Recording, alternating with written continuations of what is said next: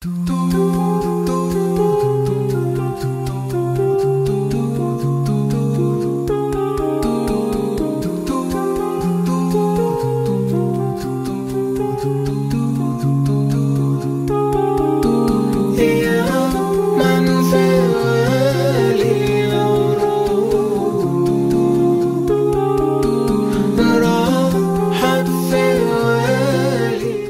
something a little bit different in this episode. We are going to talk about our own journeys towards Allah. So our own journeys of growth as Muslim women. Okay, Layinka. You've got such a big smile on your face. I'm like, why is she smiling? Well, it's like a beautiful topic in my opinion. It's a beautiful topic. It is. Life is growth. Growth is life. And without growth, what are you doing? And without growth, what are you doing? Where are you, right? So, Layinka, I think I'll start with you. When you think about the course of your life since you decided or made the conscious decision to practice Islam, to journey to Allah, what would you say have been your highs and your lows? Sumaya sighs, like she's bracing herself. For me, what have been my highs? My highs have been those moments where I feel like I can really, like I'm really talking directly to Allah, like my Rabb. That cognizance and awareness of having a being who cares so much about me, more than I could ever care for myself. That actually overwhelms me sometimes with so much awe that just look at me, man, like little old me amongst the sea of his creation. I ask and he provides. I cry and he consoles me in some way. You know, that really puts me in such gratitude. Some of my greatest lows have been self-inflicted. Oh, that's you being honest. Your and when you say some of your greatest lows have been self-inflicted, is that in terms of your my own journey towards it's been something that I mean maybe not consciously choosing to be self-inflicted, but like from retrospect and thinking about it, you know, my greatest lows in my journey have been because I've decided to do something. I've decided to commit a sin. I've decided to engage in something that is displeasing to Allah. So I will feel the ramifications of that choice. Do you know what? You know what's interesting about that? When I think about my greatest highs since becoming Muslim 20 years ago, I would say my greatest highs were immediately after the lows that you've just spoken about. Honestly and truly, when I think back to the day I became Muslim, 1999, I once thought that was the best day of my life. Yeah, it was like the height, and whatever came kind of after that, I would never reach that height of faith and connection. But actually, the lows that you've just described, sinning, making mistakes, being tested, I swear, when I have turned to Allah from a place of desperation, yeah, a place of pure need, the connection that I feel with Him, and the way that He responds to me, and the way that He fixes my affairs, or the way that He makes me wait for the relief or the ease or the solution, and the journey, the difficult journey I have to take through there, and the fact that I keep going back to Him, and just, you know, that cycle. I feel that these have been my highs.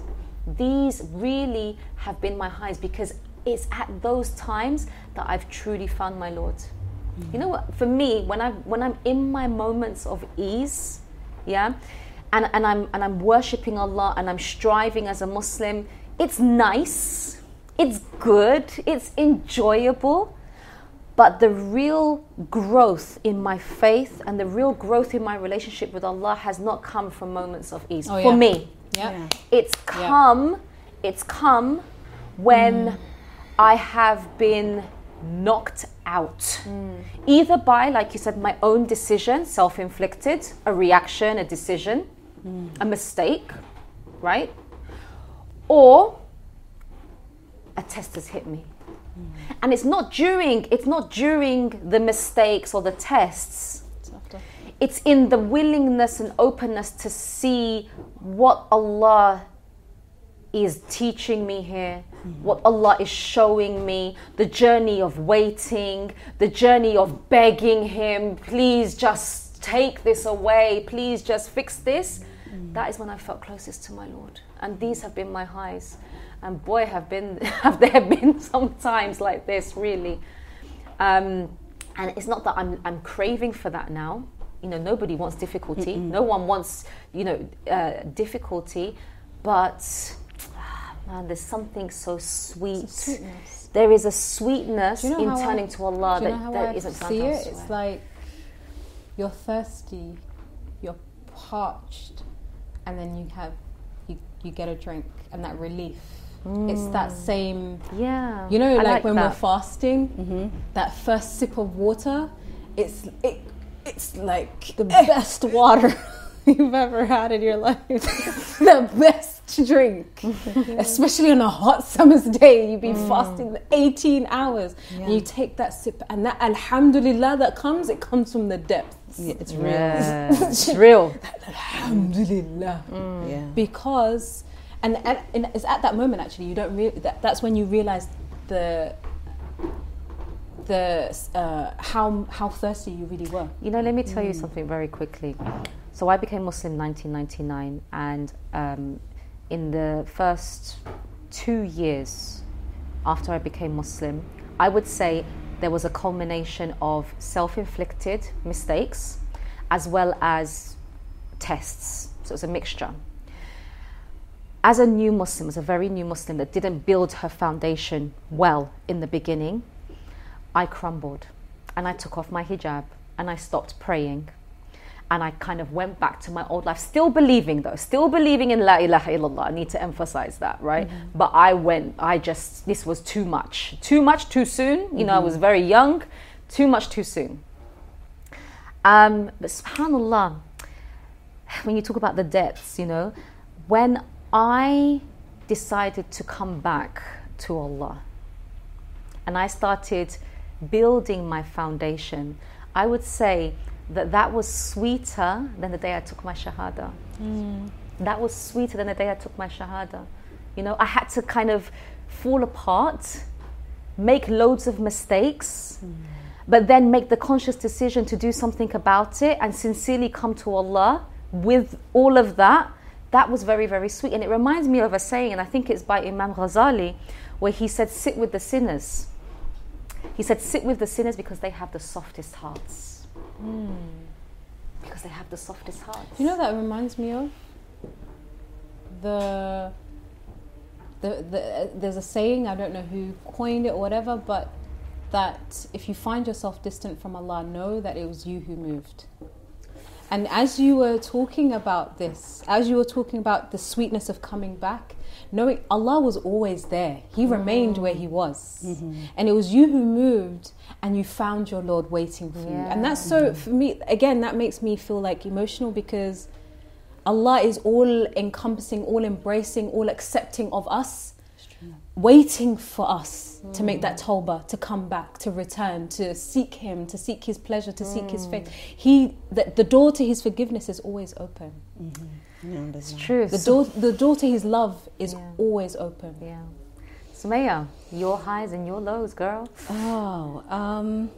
I stand by what you're saying about the trial aspect of things, and for me, I think that I kind of like the theory and practice view. So initially, I think, you know, when you start learning knowledge in the deen and taking classes, you start filling up on a lot of information and you know a lot in your mind. And then, you know, you've done the coursework, it's lecture and lab. Now it's time to work what you know. And you get put in situations where you need to call on what you've been taught. And the question becomes, it's very easy to repeat and to share theoretical, factual information. But the real test and the real, you get to show your true colors when you're called to act on what you know. Will you come through? It goes back to that ayah, you will be tested to, paraphrasing, to sift out, to test your belief, so Allah to see knows. whether your belief is true or not, And it's really, really hard because I think, and for me in my mind, it signifies your spiritual maturity. And I think that it kind of draws the line between the overzealous, judgmental, ready to throw other people, this comes from book theoretical knowledge. There's textbook that's Islam. Not backed up by real experience. And it goes back to, has your face been put in the dirt? Yep. There's a humbling, knowing, maturing growth that happens that makes your knowledge now wholesome. It makes it, it makes it real, and it's extremely hard. Interestingly enough, you'll find, and we've heard it, and we've actually experienced that the very thing that we have judged people about is the thing that we are. So you think you get a run. Yeah, let me show. Give it a shot. Let's have a taste. And the thing that we say, if I were in their place, then I would have done this. Okay, cool. Show us what you're going to do. And I remember, being in an extremely difficult time, and I was complaining about, I was stuck on it, and I was talking to my dad about it, and he called me out, and he said, what is all of this? You're teaching people Quran, you're doing tafsir, you're doing tadabbur, reflection, you're everywhere, but you're not looking at what's right in front of you. And you're not hearing. So it's all well and good to preach theoretical stuff, but it's happening now. And are you showing up? Yeah, you need to walk. Are you showing up? And it's so important. Daddy. Yeah, Dad doesn't play. It's so important. You need to do the work, and the line between a person who has a title because of attending a course, or you've done an alim program, or you're a hafiz of the Quran, or you're an imam or a scholar, and you can't back it up with experience, you're gonna lapse a lot. Yeah. And you're not going to be able to be there for people in the way that they need. So it's really important that you embrace these opportunities for growth and use them to help you further your connection and your path, yourself along the path to Allah subhanahu wa ta'ala, because that's what it's about. That's what it's about. Yeah. I think what you said about theoretical textbook Islam and real kind of practical Islam, that's where the growth is, and Allah will give you something in order for you to grow. And I've always kind of likened it to like a seed. A seed has to break, it has to split in order for the growth to emerge. And so when we talk about the highs and lows of our journey to Allah, it's going to be mixed, right? It's going to be the highs and lows are kind of intertwined, and they're there in order for us to grow. And they're necessary. And they're absolutely necessary. You'll be given what you need, not what you necessarily want. Oh boy. Right? Yes. You'll be given what you need, not necessarily what you want. And I think it's, in fact, when I look back at my life, it's acceptance of that,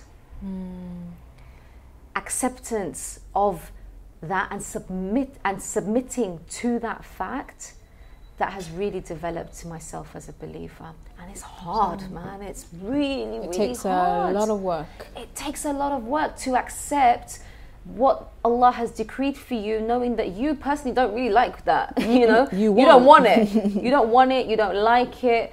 But this is what He knows is best for you, and this is what's going to lead to the ultimate high, which is His pleasure and entrance into Jannah. Yes. acceptance and submittance. Yeah. Submittance? Yeah, Submitting? Yeah. Submission. Submission, thank you. I thought Submittance. something was wrong there.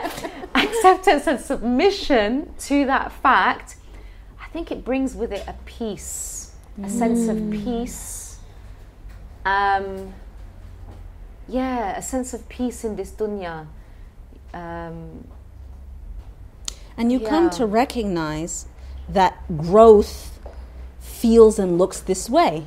You come to like, you know that, like, when I'm in discomfort, when I'm feeling this sense of agitation, when I'm under this immense pressure, I know that, you know, I'm cooking. You know, I'm cooking. I'm going. I'm going to come out. You know, after preparing you for the next thing. You're getting an upgrade. You know, but at the time, it's quite tough.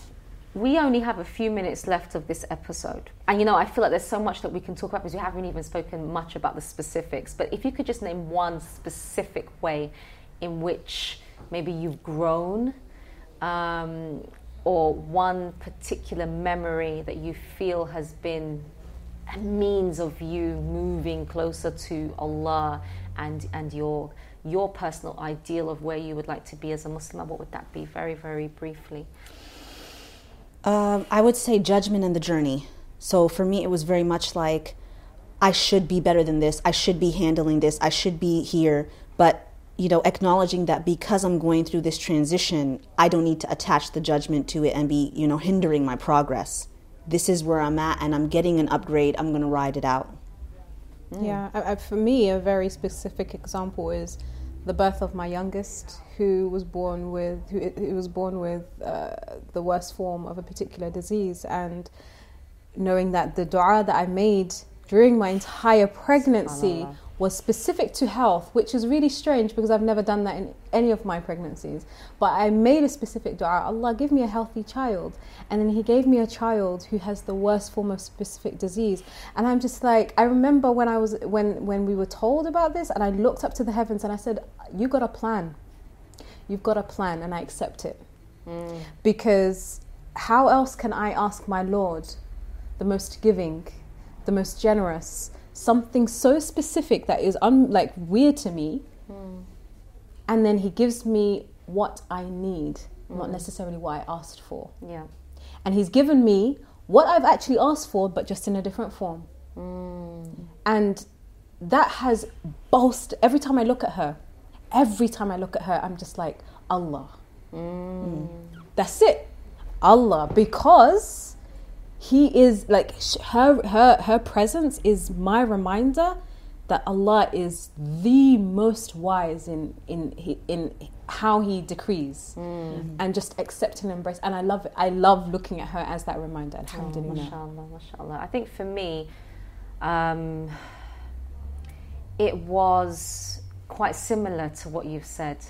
There was a sister, a very close friend of mine, who went through a particular test. And as she was going through that test, I tried to be a support to her. And I remember making dua, saying, Ya Allah, I think I can deal with pretty much everything, just not that test. Ya Allah, don't give that to me, please. And I remember feeling a desperation, anything but that. And what do you think happened? Boom. Boom. A few months later, I was tested with the exact same thing that went on for a few years. And I cannot explain to you. Maybe I will pluck up the courage, because I haven't spoken about it with anyone apart from a few people who went through that journey with me. Maybe I will talk about it in an episode, because I know it will help a lot of people. It's something that people do face, and it's hard. Maybe I will be honest enough, inshallah. But it was, you know, it was similar to what you said. It was accepting that, you know what, the beauty that has come out of that situation, the beauty that has come out of that test, the breaking I went through, the fact that I actually almost died, and that's the truth. I actually almost died as a result of that test. And the way that I have grown, and the way that I have softened to people, the way that my dependency on Allah has changed, I thank Him for it. So I think for me, the journey to Allah it sometimes doesn't come in the form that we expect it to. There's an internal shift that needs to take place, you know, where your heart kind of needs to be broken, and then he puts it back together, and then you can journey. He gives you everything you need for that. That's right. And even when it feels like he's taken everything away, he's left what's necessary for you to grow. That's right. For you to move, for you to get closer to him. That's right. And I think that's a nice point to end on. So thank you for joining us in this episode. Do share the highs and lows of your own personal journey to Allah, and we look forward to seeing you again on the next episode of Honesty Talk, inshallah.